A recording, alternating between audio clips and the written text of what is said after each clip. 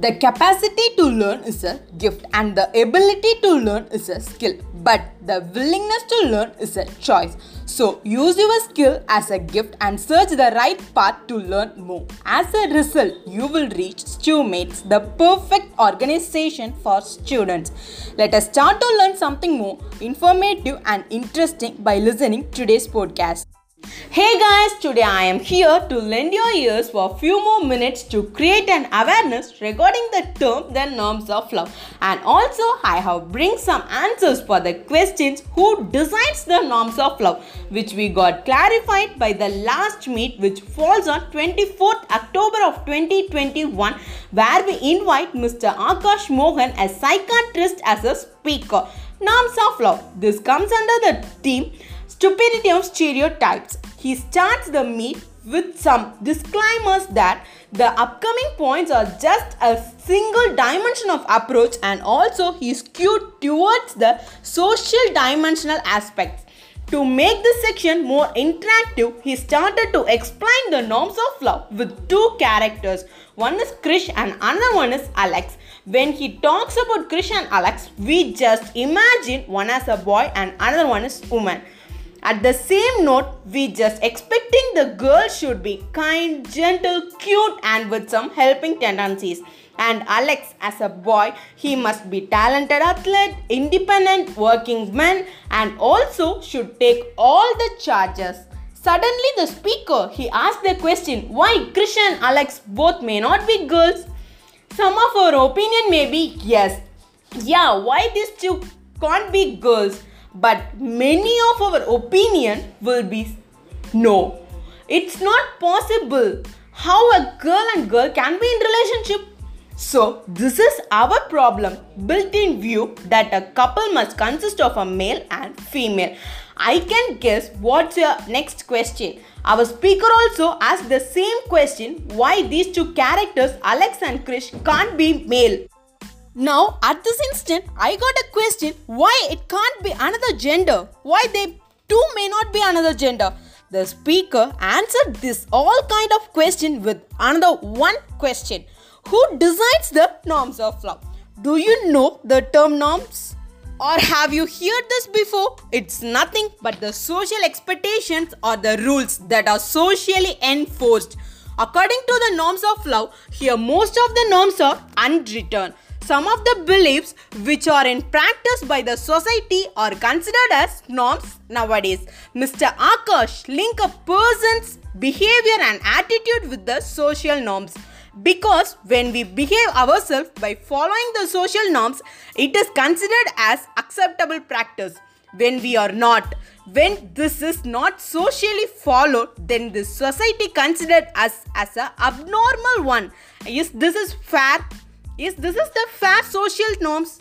No, these kinds of normalities are considered as understanding norms, and also he make us sure that is there is no universal standards for normality and abnormality discourses, because these normalities varies from culture to culture, generation to generation, even from an individual to individual. When a child born, if the sex is considered as male, then the gender is male and he will be brought up by the society as a male.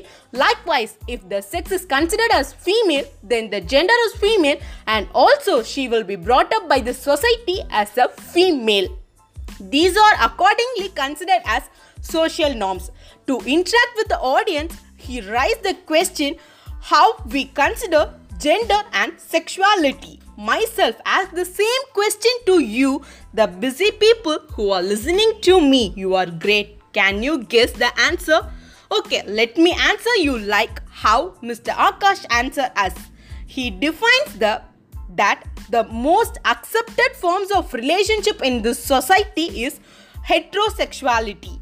That the relationship between human, that man and woman. Don't come under the conclusion that this is the answer or it's common in this society. No, it's not like that. Here also there are many social norms like the man should be taller than the bride, the man should be much educated than the girl, the man should be elder one and the educational qualification etc. etc. Also, marriage is the only relationship which this society accepts. At the same time, the couples and the people who are apart from these social norms are easily rejected from this society. Yes, this is the fairest social norms or this is the social norms?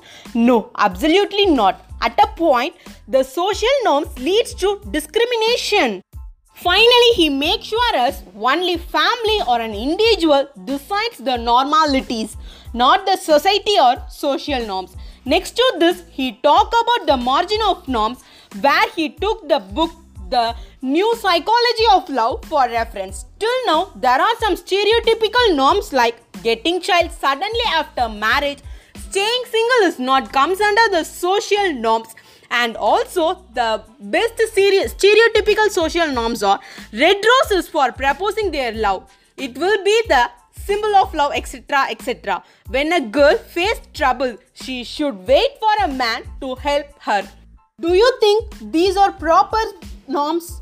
Absolutely no. These are purely unwritten norms. On another word, I can say these are purely stereotypical norms. He concludes with some points on non-norms and also he suggests us to change our way of thinking. I also suggest you to change your way of thinking. This is not only for you but also for me. Now, technology has been updated and it also changed more and more.